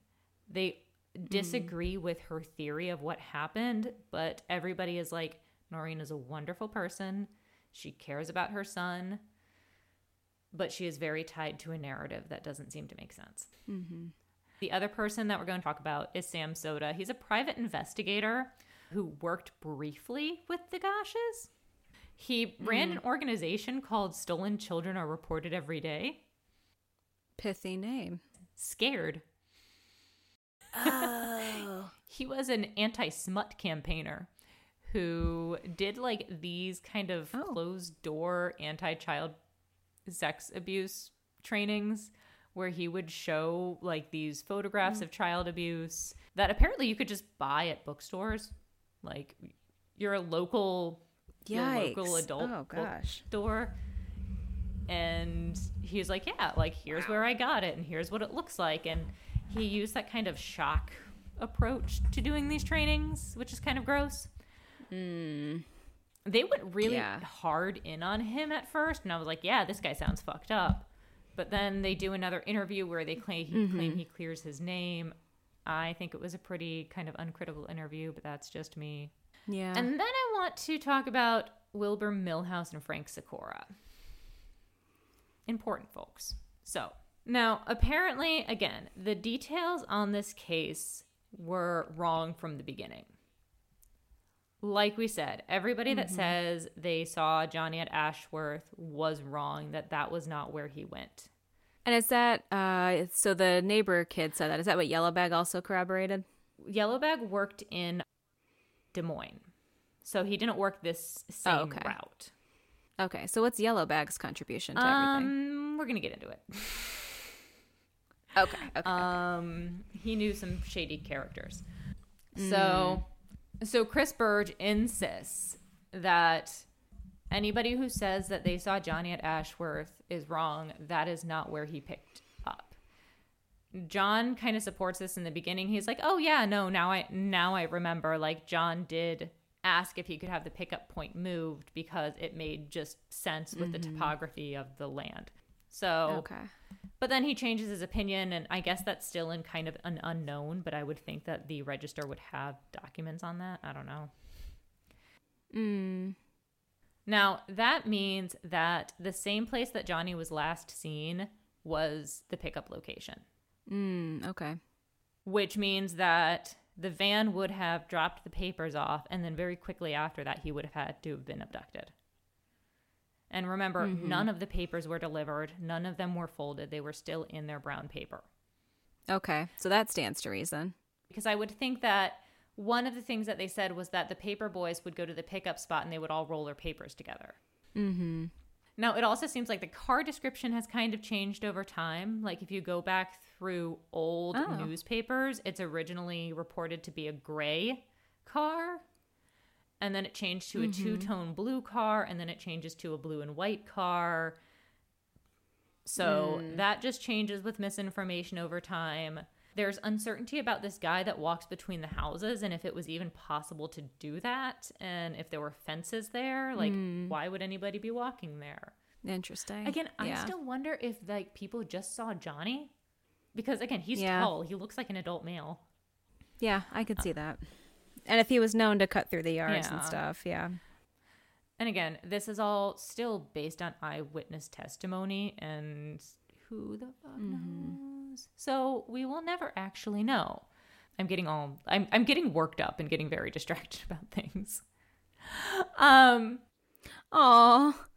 So, who are the two dudes you just mentioned? What's their deal? So the two dudes that I mentioned, so Frank Sikora and Wilbur Millhouse. This is going to go into your local thoughts and questions.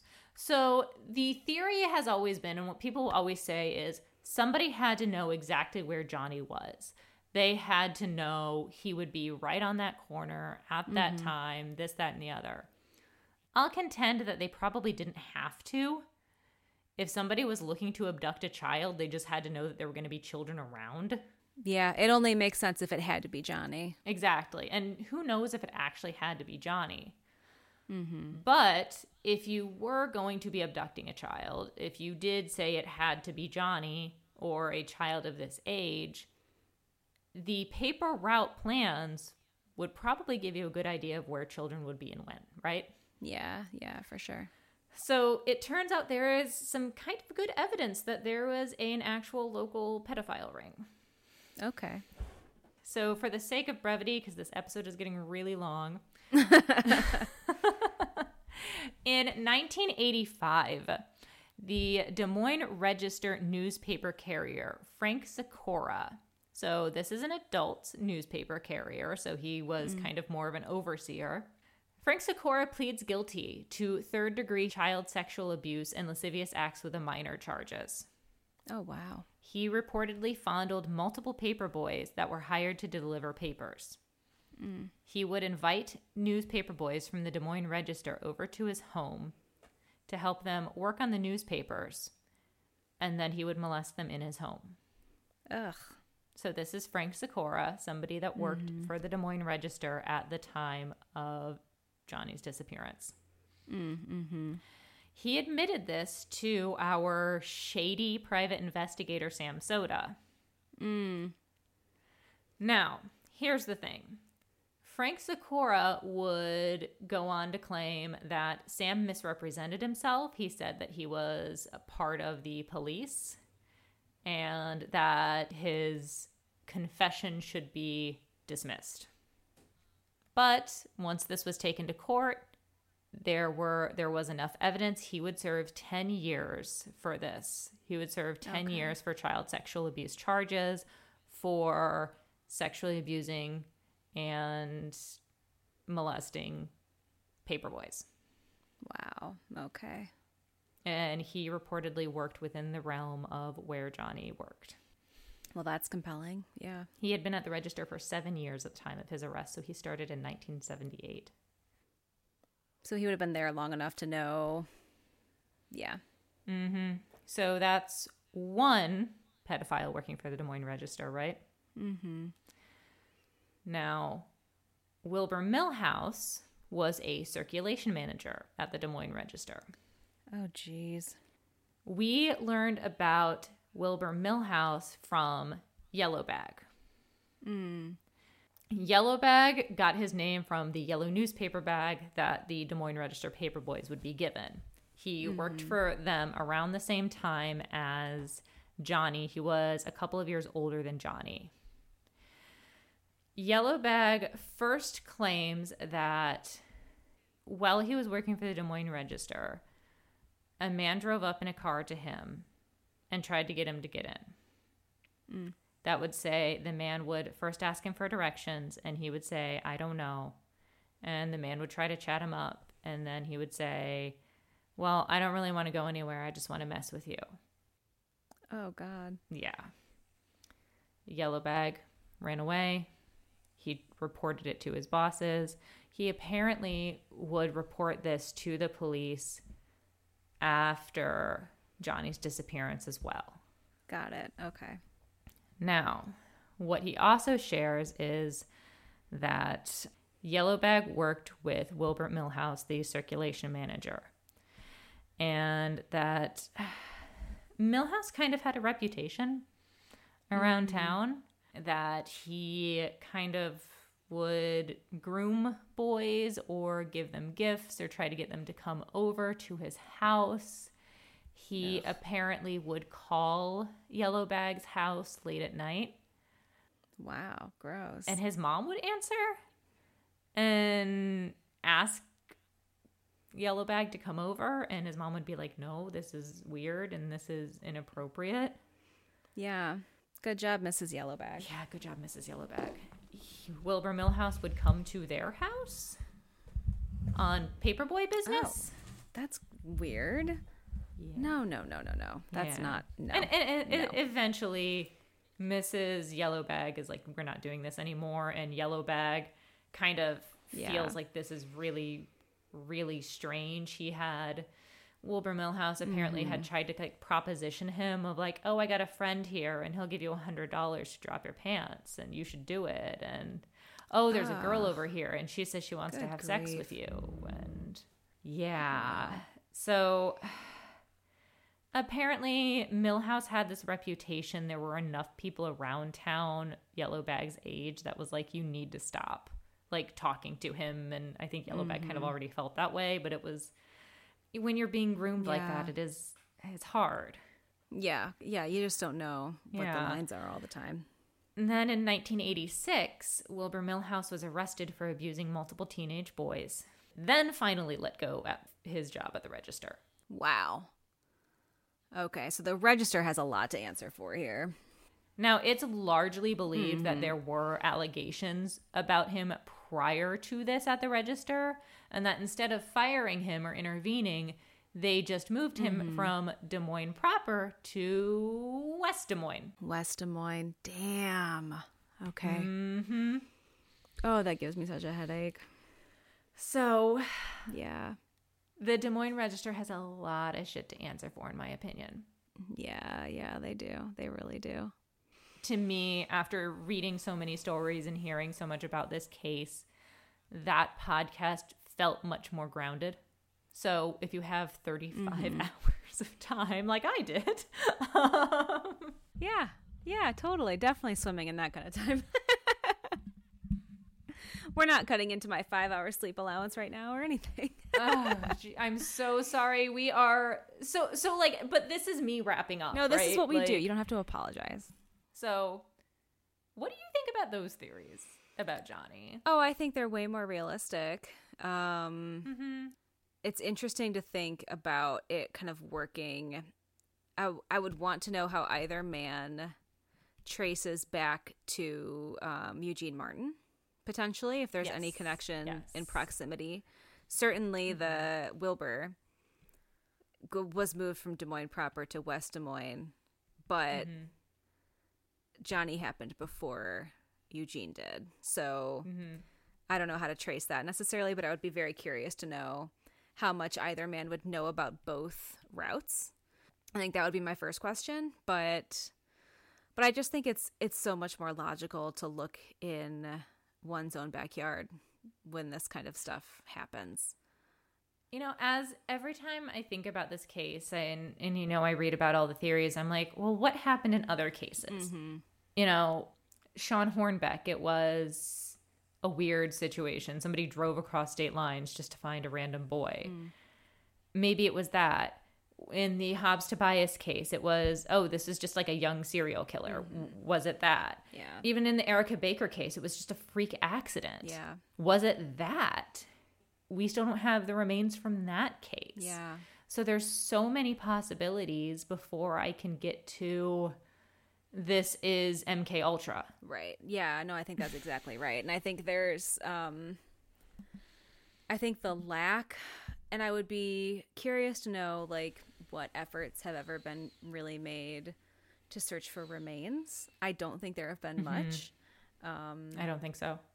And So one interesting, I think, now that you mentioned that, an organization, I can't remember who it was, requested DNA from John and Noreen so that in case they ever do find remains, they have something to compare it to. yeah, for sure. John gave his DNA quickly and said, yes, I want to know, like, fucking run it through whatever database you have. Yeah, for sure. Noreen has refused. Oh, interesting. Yeah. She's holding on to the hope so hard that he's just going to come home like he supposedly did that day in 97. I mean, I know. that's what that is, without a doubt. And I don't mean to be too critical of Noreen, but I really do feel like she is so... This story that has been created is such a part of her identity that I think she protects it in the way that she could not protect Johnny. Yeah. Yeah, I could see that. I think that she really, really, really wants to believe the absolute best case scenario for this case. That the thing in 97 really happened, that the pictures really were him, that her DNA doesn't matter because he'll just come home someday, you know. I believe that she believes that. I really do. I think the reason why you don't see more documentaries and things like that about this case is because Noreen feels like she owns this story. And okay, like, it is her son, so yeah, does that's she? her kid. She does own the story. I mean... But does John own the story? Right. Can he... Oh, he owns it just as much, you know? Yeah. And with them being kind of at such an impasse with this, it's... Yeah, I don't know. Yeah, I mean, it's so tricky. Like, yeah, John owns it just as much, but John's not going to chase it down as much in the media, you know? But he's never wanted to. Yeah, but in so many ways, he really played it. And I don't mean played, like, flippantly. I mean that his actions would be so much more advantageous to an effective investigation. Like, he's compliant. He gives the best information that he can. He's got reasons for what he thinks, that kind of stuff. Like, if the investigation was legit and solid, John would be a great, great asset to it. And the fact that there just wasn't that solid investigation means that he will never get that same spotlight that Noreen gets, because the lack of investigation is what gives Noreen's narrative power. Right? Yes, exactly. And that's what fuels the conspiracies and everything else. And again, like, not to demean any of those conspiracies. We live in a post-Epstein world. We can't act like, you know, sex trafficking isn't real. Yeah, it always has been. But absolutely. But I think when you look at and you just like reduce down the, you know, like when you have a case like this where there's just so little evidence and so little fact to go on, like, I think what we have to do at that point is reduce it down to the most logical scenarios, right? Because that's all we have to go on. And I would not be surprised if Wilbur and Frank were working together.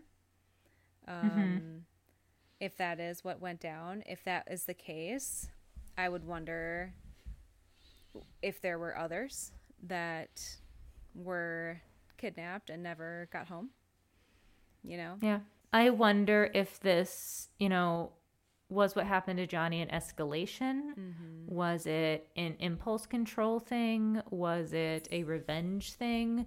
You know, there's one of the things that is said by Yellowbag is that Milhouse told him something along the lines of Johnny would be alive if he could have kept his mouth shut. Mm. And he reportedly said that to Yellowbag and around his mother. Wow, that's interesting. It's really interesting.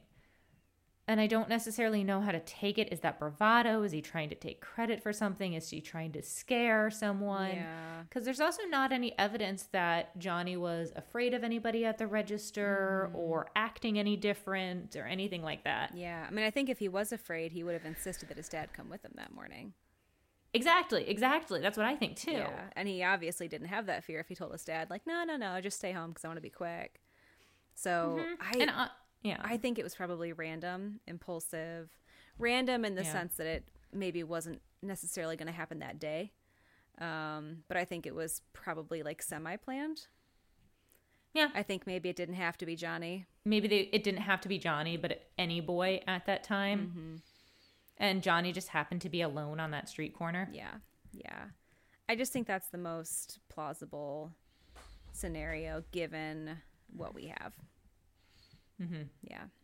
What's interesting is, so in the Faded Out podcast, they talk to John. They try to reach out to Noreen, but she gets very aggressive with them.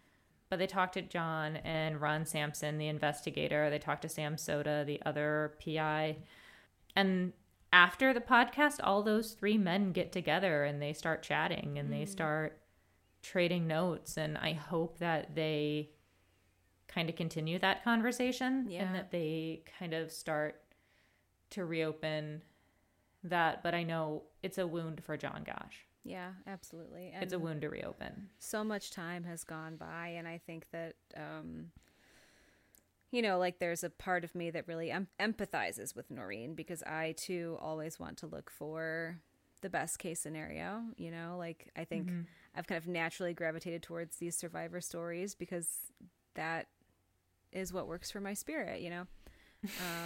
I think that there's extremely microscopic possibility that Johnny Gosch is still alive, and the same with Eugene Martin. So if this is reopened and looked at as a search and recovery for remains, I think that there's a possibility that they could close it in the foreseeable future. And see, I think that my heart tends to empathize a little bit more with John's thought of, if he was taken, I would rather that he had died quickly than go through a life like what is described. Yeah, I would empathize with that too. Absolutely. Yeah. So and I think that that's kind of what this comes down to. And when you read message boards and chat boards and everything like that, and people say, well, why do you believe this? And they'll say, well, I believe Noreen's heart, or, things like that. And I get that when I take myself out of my kind of default state. But my default state is like, I can't, because it doesn't add up. Yeah. I mean, my default state is like, it's both and, not either or. Like, I can believe in Noreen's heart and also know that it's not logic, Yeah. I don't think that Noreen can do that. Right. And also, again, if it was my kid, I don't know how logically I would ever be able to act. Oh, I think I would be completely... If it was your kid, oh my gosh, I would be a lunatic. Like I would like to think that I would channel my energy into forming things like Nekmek, but probably I would just be so devastated and beside myself that it wouldn't be a possibility. I like to think that I would go like neurotic Sherlock Holmes and try to channel my energy that way, but that's what I like to think. Yeah. Not right. Not reality necessarily. Yeah. So I just think exactly. At the end of the day, like, I just always want to make sure to recognize like her contributions to. Oh, yeah. I think her contributions, and John did play a role in all of that, and he was there. I think people criticize him that he wasn't as involved and he didn't want to be there as much. He also had to be the one earning the money, and he had to do a lot of just the day-to-day grind. Yeah. And I think that deserves a lot of attention and a lot of appreciation too. I mean, yeah, totally. Again, the Gosches changed the way that we investigate crimes. Yeah. I stand both, just in 2 separate compartments. I stand both. All right, we should wrap this up because this is a long one and you are tired. I'm so tired. And Satan Cat is over here just sleeping, and I'm so jealous. And tomorrow is my first day back at school after spring break, so I'm just... Hopefully nobody bites me tomorrow. Yeah, that's really all I hope not. I hope not. Good luck. Thanks. Good luck to you. I hope nobody bites you. Yeah, me too. You can never... There's never a guarantee when you teach high school, so we'll just hope. I feel like preschool and high school are basically the same thing. I think they really are. Yeah, I think they really are. All right, let's segue us into a transition. What are we doing next week? Next week is going to be, I think, very interesting. Plays right into my wheelhouse of legislative and judicial geekery. We will be coming back to the Hoosier state of Indiana. We will be, yes. I love this case. Yes. I'm so excited. We will be exploring the interesting landscape of a feticide case here in Indiana that really shook up how we look at this legislation in our state and elsewhere. We're going to have a convo about little Mike Pence. Yes. Yes, we will. Yes, we will. It's going to be, it's interesting for sure. And it all happened while I was actually living here. So... Like, I just remember all of it rolling out, and I was like, what is happening? So that'll be next week, so please come back for that.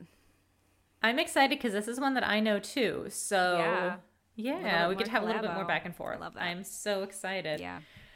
So, yeah, come back for that. It's going to be super duper exciting, or super duper interesting. Yeah. I won't say we exciting. won't say exciting because it's a little rough, but...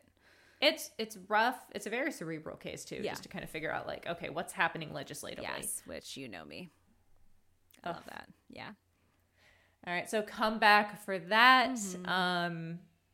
Yeah, we've been doing some heavy hitters, man. We really have. We need an old-timey soon. That tends to, like... I got one on the back burner. I got some, like, old Western stuff.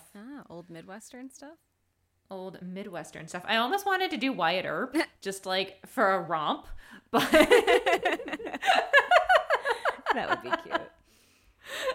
We can do it one day. Yeah. Anyway, someday. So yeah, come back. We've been been doing the heavy hitters lately, but that's why we're here. It's true crime, man. What do you expect? Yeah, we love you. We hope you're taking care of yourself amongst all of this. Yeah, absolutely, and we have to too. For sure. So we are going to go take care of our lovely pets and then go to bed. I'm not doing anything with these animals. I'm just going to bed. You go be a good pet owner. I'm going to bed. He's snoring and twitching and is so cute. Aww. Murder Box is already asleep. Aww. All right. Okay. So check us out on the socials. We've been like genuinely loving engaging with all of you guys. It's definitely so cool. We really appreciate it. Yes. So Mid-Wretched everywhere. Yep. Follow us, love us, talk to us. We love it. Review us, please. Give us those beautiful stars. We need them, and we love them. We love stars. We do love stars. Yeah, even if you don't write anything, just give us the stars. Yeah, we like stars. I'm still like a child that just needs gold star stickers. Yes, totally. So, yeah, please come back. We're glad you're here. Should we sign off? Let's sign off. Because I'm falling tired asleep. And I need to pee. Yeah, same. Same. Okay. Well, as always, people, be nice. Eat cheese. And we love you. Yes. I'm just going to start mine rendering and I'm going to go to bed. I'm sorry. I love you.